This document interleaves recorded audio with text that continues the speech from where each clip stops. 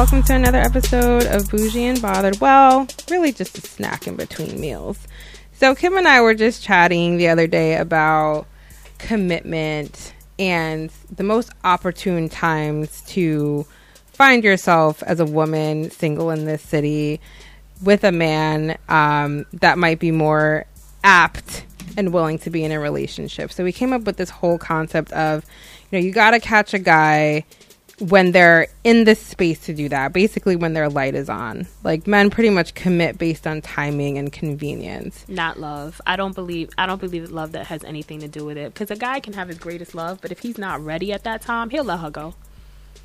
I mean, I definitely agree with that. I do think that he'll probably try to go back, but I think that when we think about, when a guy starts to settle, I very much do think that it's related to timing. Mm-hmm. And I think that, I've definitely seen that with friends or even family members where it's like they'll, settle down with a person that was, in my opinion, less ideal for them or less of a match for them, but they just happen to come along at the right time.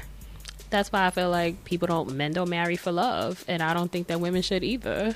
Oh my God. I mean, that's a whole other topic, but bottom line, it's not about love. It's about timing and convenience. So ladies, he can love you to the moon and back, but if he's not ready to settle down, it's not going to happen for you.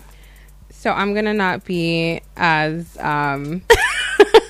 cold as my sister over here, but what I will say is I do think that you need to keep your head. Like, make sure that, feelings are great. We all want those nice, gushy, well, most of us want those nice, gushy feelings.